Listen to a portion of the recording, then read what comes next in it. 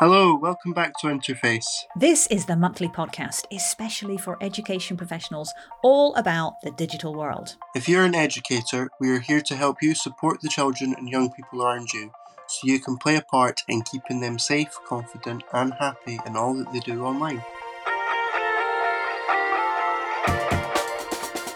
In this episode, we are talking about gaming. You might think you've never played a video game before, or maybe you're up until late on your Xbox every night. We will give tips for how gaming techniques can be used in the classroom. I'm Andy Robertson, a video game journalist specialising in families and games, and I've recently written the book Taming Gaming for Parents. It's February, so it must be Safer Internet Day. The theme this year is Want to Talk About It? Making space for conversations about life online. Now, one of the areas that we might want to talk about with young people, and one of the areas that they might talk with lots of other people online, is in the gaming sphere. So, Andy, delighted to have you with us. What is gaming? Hello, thanks for having me. Yeah, so gaming is a strange term. Gaming used to mean gambling. If you were into gaming, you would be betting money. But more recently, we talk about gaming, we mean video games. And that can actually be really broad. It's not just Fortnite and Minecraft and Call of Duty.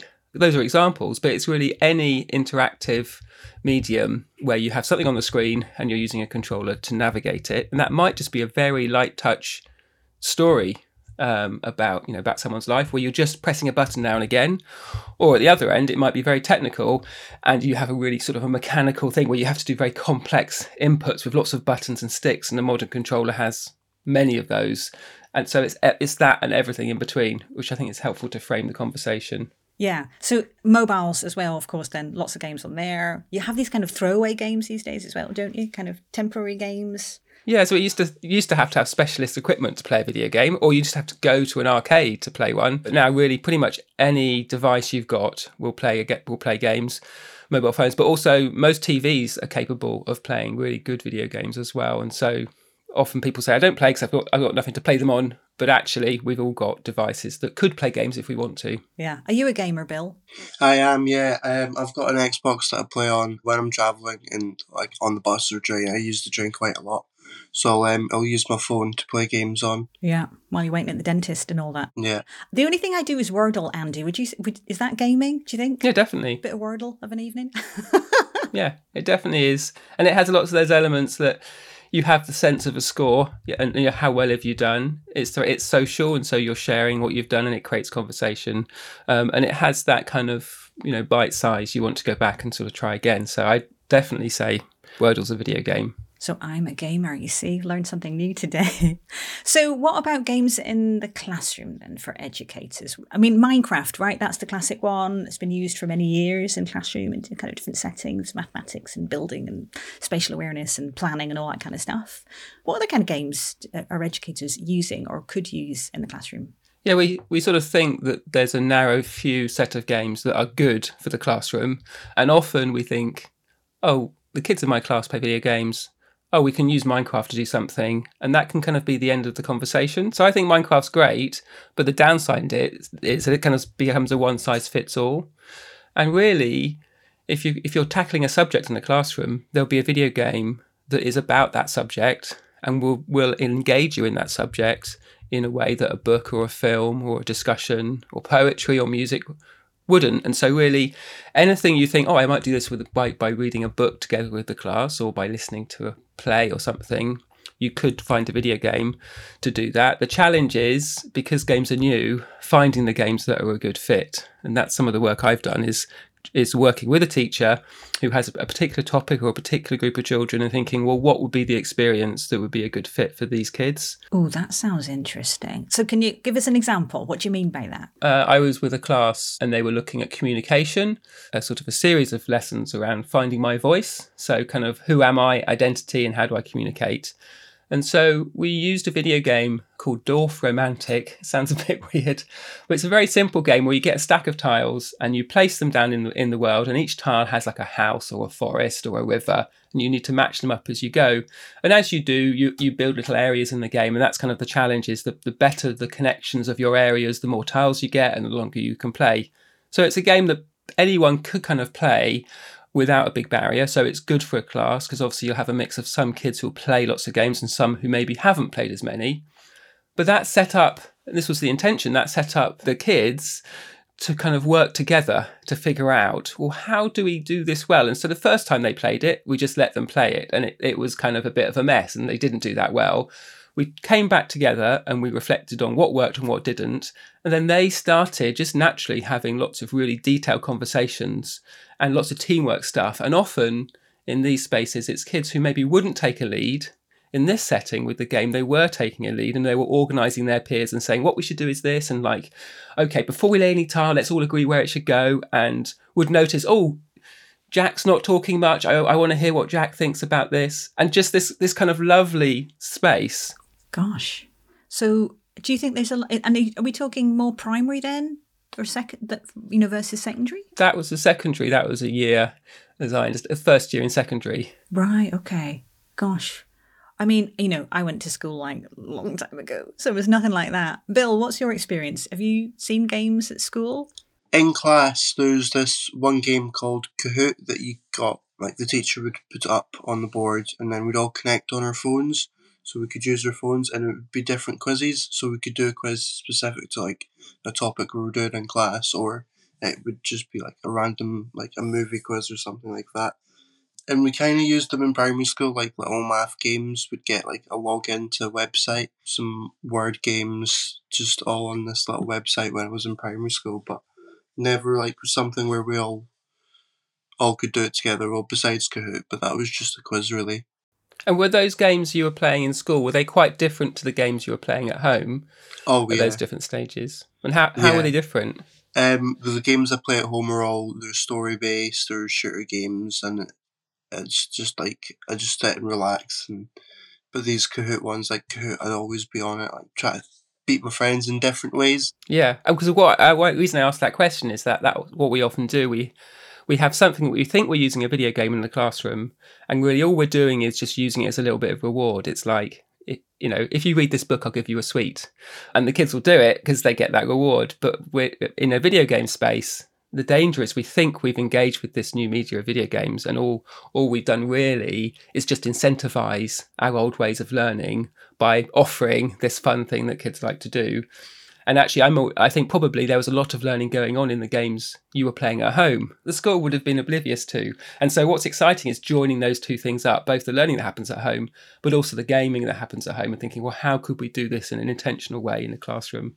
Bill, I'd love to hear a bit more about what you play. Like you mentioned some of those games in school and at home. Is there something you're playing now? How's that developed over the years? Yeah, so I think the biggest game that I play is a game called Dead by Daylight. Mm-hmm. It's kind of like this horror game where it's 4 survivors and 1 killer, and you're all in this trial and you've got to try and escape the killer by repairing generators and then opening exit gates. I've been playing that game for about 5 years now.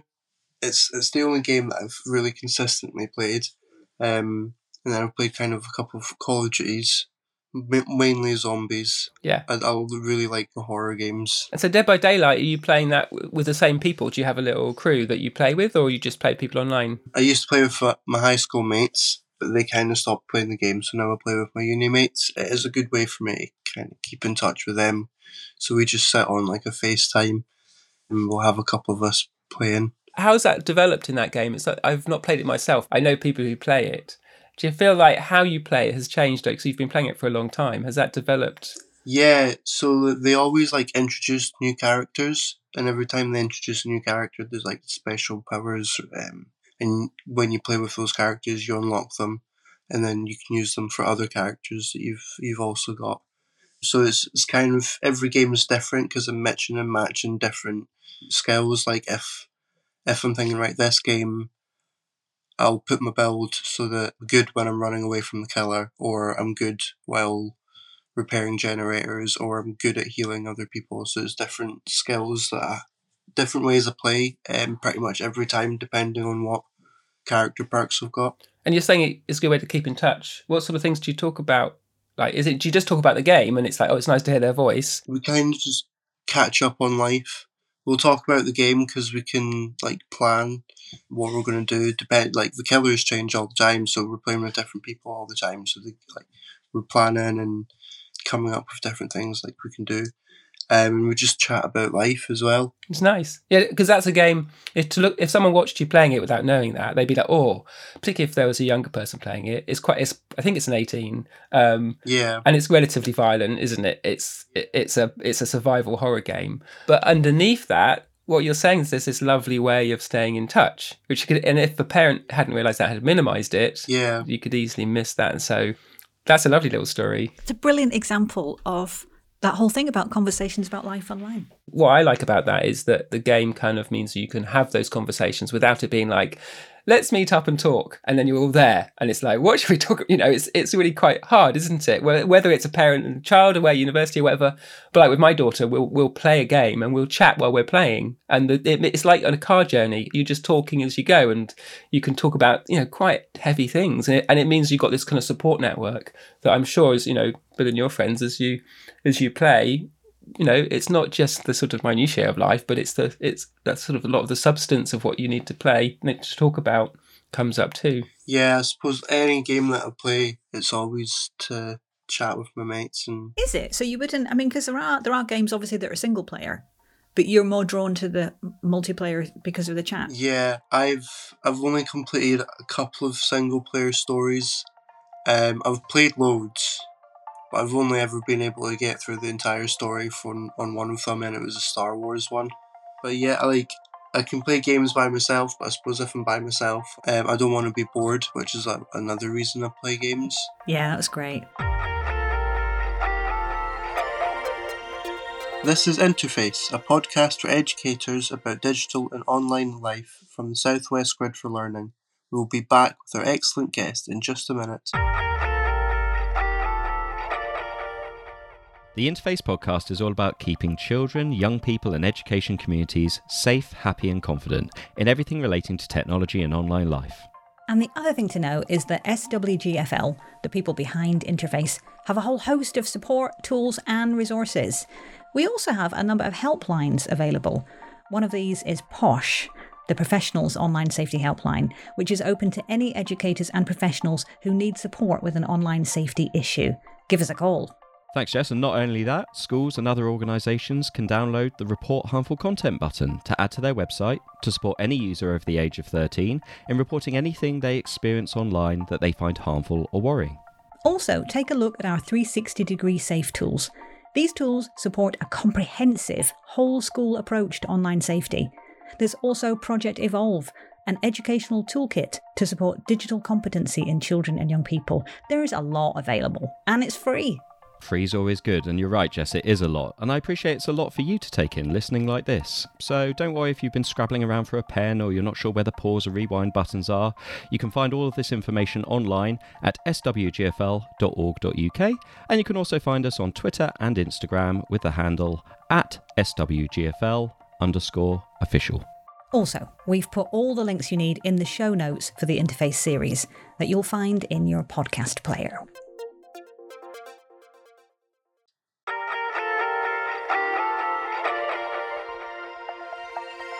Thanks for sticking with us. This is Jess Macbeth and Bill Byers.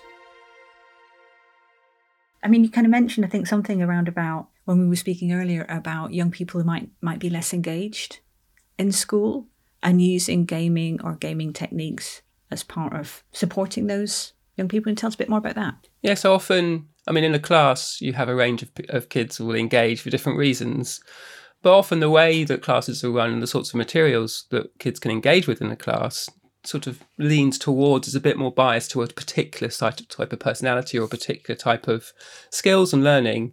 And what's nice when bringing a game into that space is it kind of upsets that balance. And you can see often the kids in the class, the ones that are usually kind of getting the brownie points for answering all the questions, are a bit like, oh, how do I do that? But equally, the ones that maybe don't take part as much are then much more likely to be able to sort of step in and do that sort of thing and actually kind of realise for themselves, oh, I didn't think I was someone who could contribute. This is what the other kids do. And they would find themselves doing that kind of work.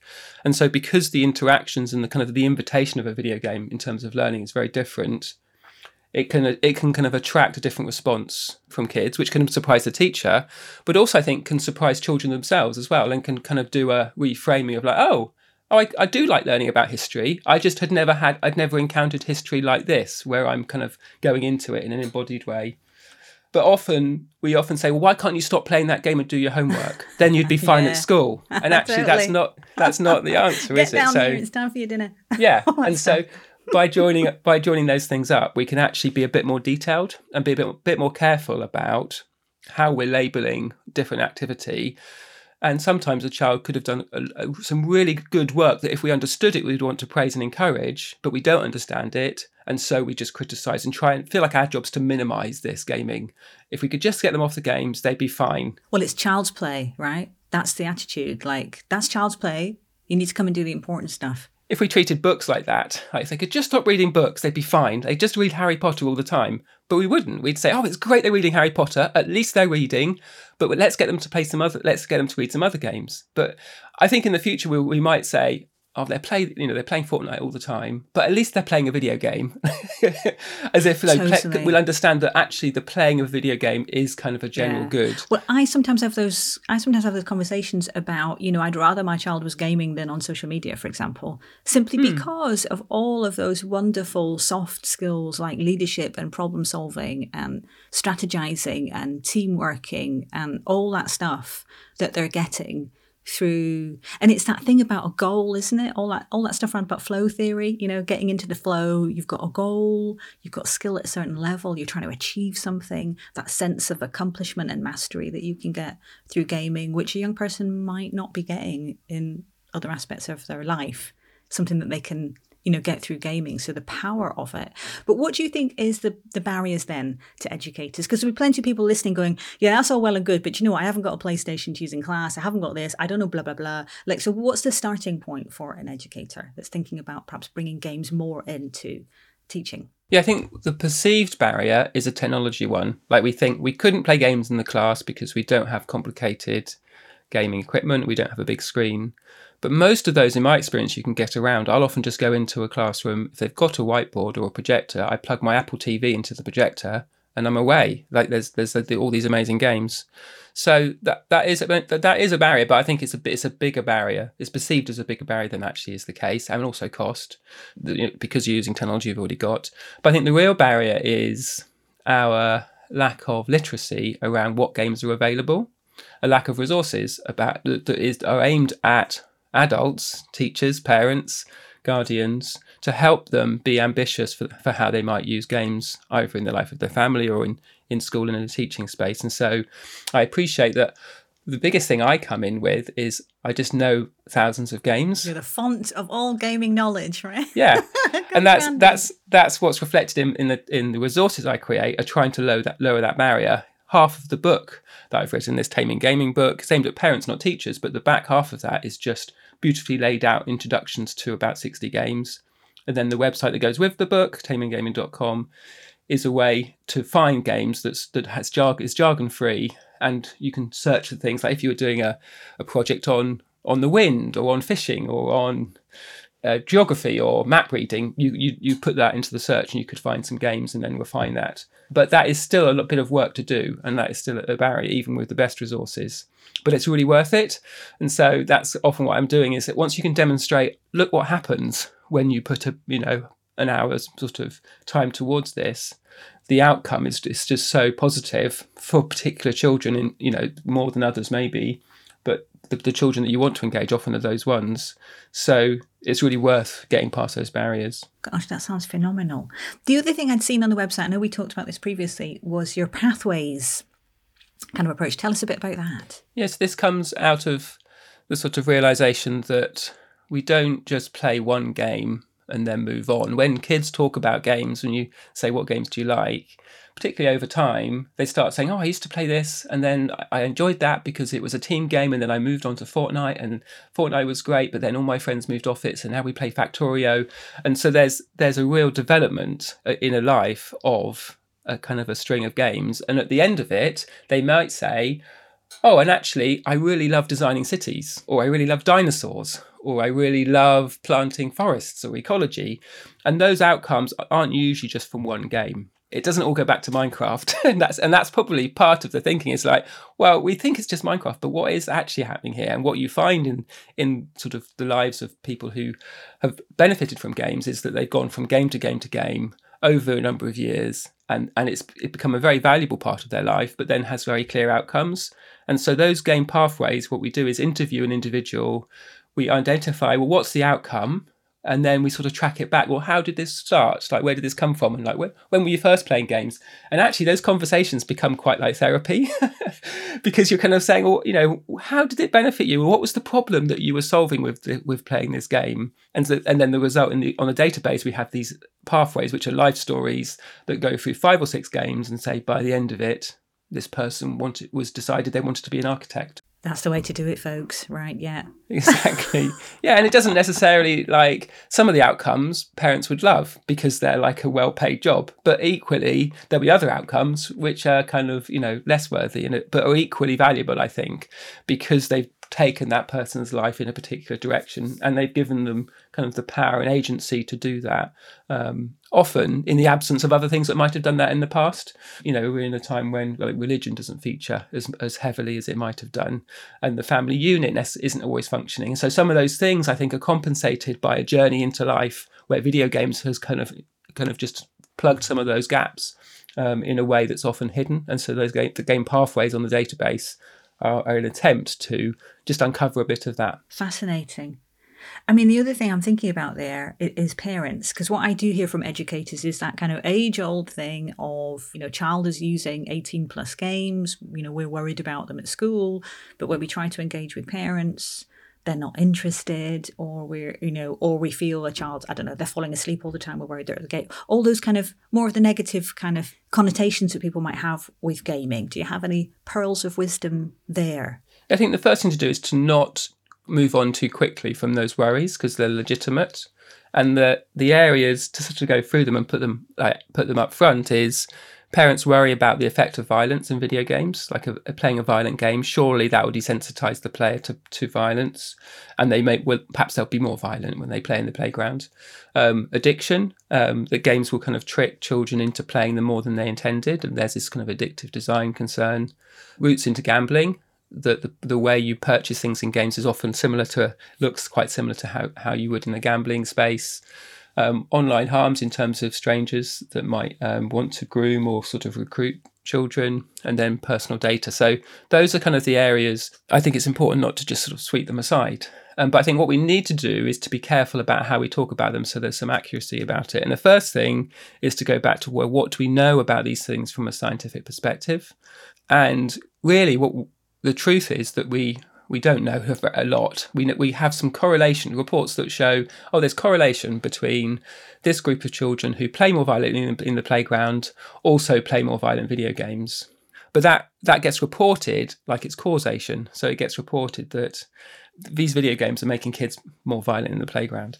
And I'd often get that same correlation data about the radio. Like during lockdown, there was a correlation between anxiety and listening to the radio. And that gets reported as Brits turn to the radio to ease anxiety, rather than the radio causes anxiety, because we kind of conflate this correlation and causation. So it's a kind of quite detailed work, but it's really helpful, I think, just to get us some breathing space to say there's no problem.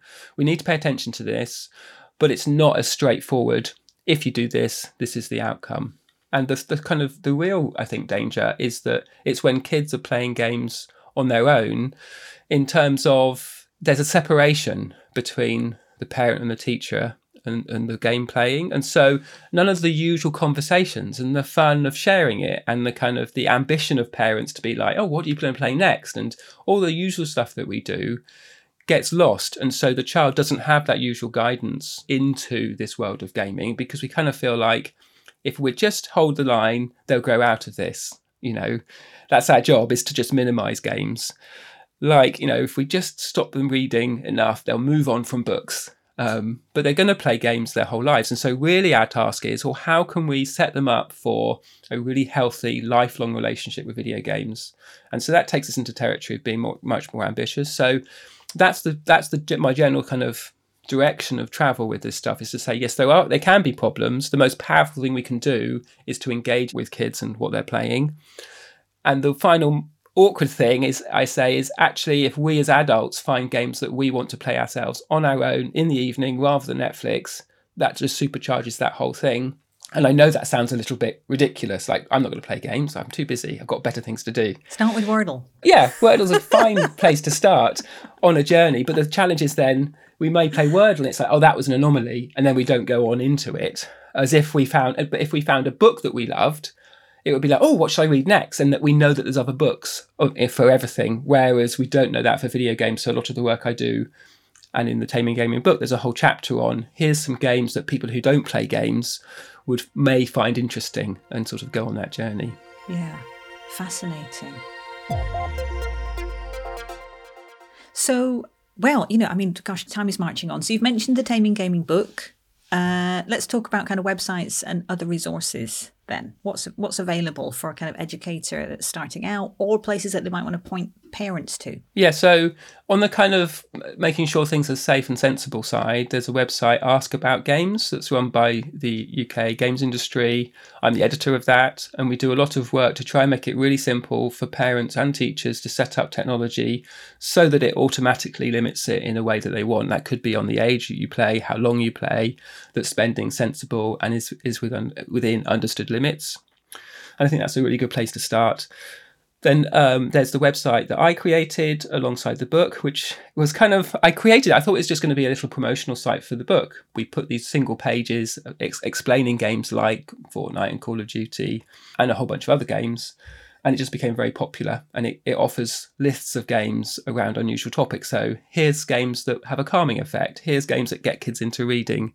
Here's games about being a good neighbour. Or here's about working with strangers, or it can be quite interesting. It can be quite edgy in a healthy way. And so that's a resource that now is over 2,000 games and over a couple of hundred board games. That is a really good place to go and discover.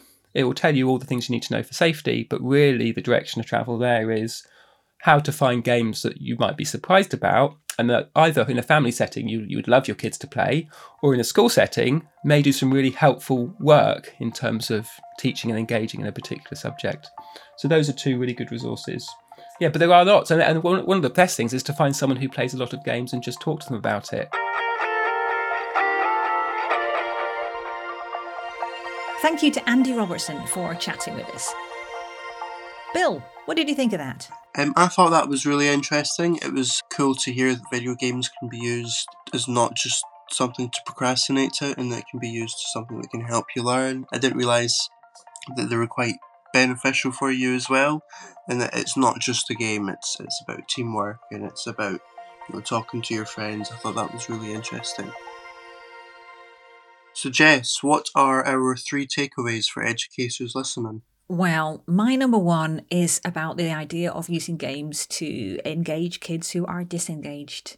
Andy, it's like, it sounds so obvious now, but when Andy I was like, yes, of course, right? Finding ways to connect with kids, because if they're not ready to learn, they're not going to learn, right? So finding new ways to engage with them. And it really brings us back actually to that Safer Internet Day theme, right? About talking about online lives and connecting with kids and really understanding what they're doing online. That I thought was gold.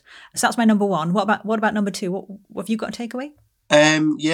Using games in classrooms. Again, like I said at the start, I only really used Kahoot, which is something you look on your phone and you just press a button, and it's something that the teacher has control over. It's not as interactive as it would be with using actual games in the classroom and going around like getting the netbooks for that. And what about a third one? So the engagement with parents. And this idea of encouraging parents. So, if a parent comes in when they're worried or they're concerned or there's an issue with a child gaming, really like turning that around a different way and talking to parents about talking with their child about what they're actually doing. Not just having that automatic negative mindset that the gaming is bad and it's all about getting rid of stopping the gaming and moving the child on, but actually engaging and understanding what the benefits are that child is getting. And then moving on from that, families playing together, parents playing with kids. Wasn't it fascinating that he is playing a game with his adult child, Yeah. Brilliant. So yeah, that's my third takeaway. I really hope this episode of Interface has been useful. Thanks so much for being with us. You will always find links in the show notes of these episodes to learn more about each topic. Subscribe on your favourite podcast app so episodes are automatically downloaded to your device when they are released. And we need your help. The more people that listen to Interface, the more chance we've got of being able to keep sharing the advice and support as we do. So please recommend us to a friend or fellow educator. And you can find us on social media at SWGFL_official on both Twitter and Instagram. Interface is a podcast series from SWGFL, part of the UK Safer Internet Centre. This is Jess Macbeth with Bill Byers. Interface is produced by Caris Wall, with sound design by Joel Cox and original music from Alex Fraser. It's a Bespoken Media production.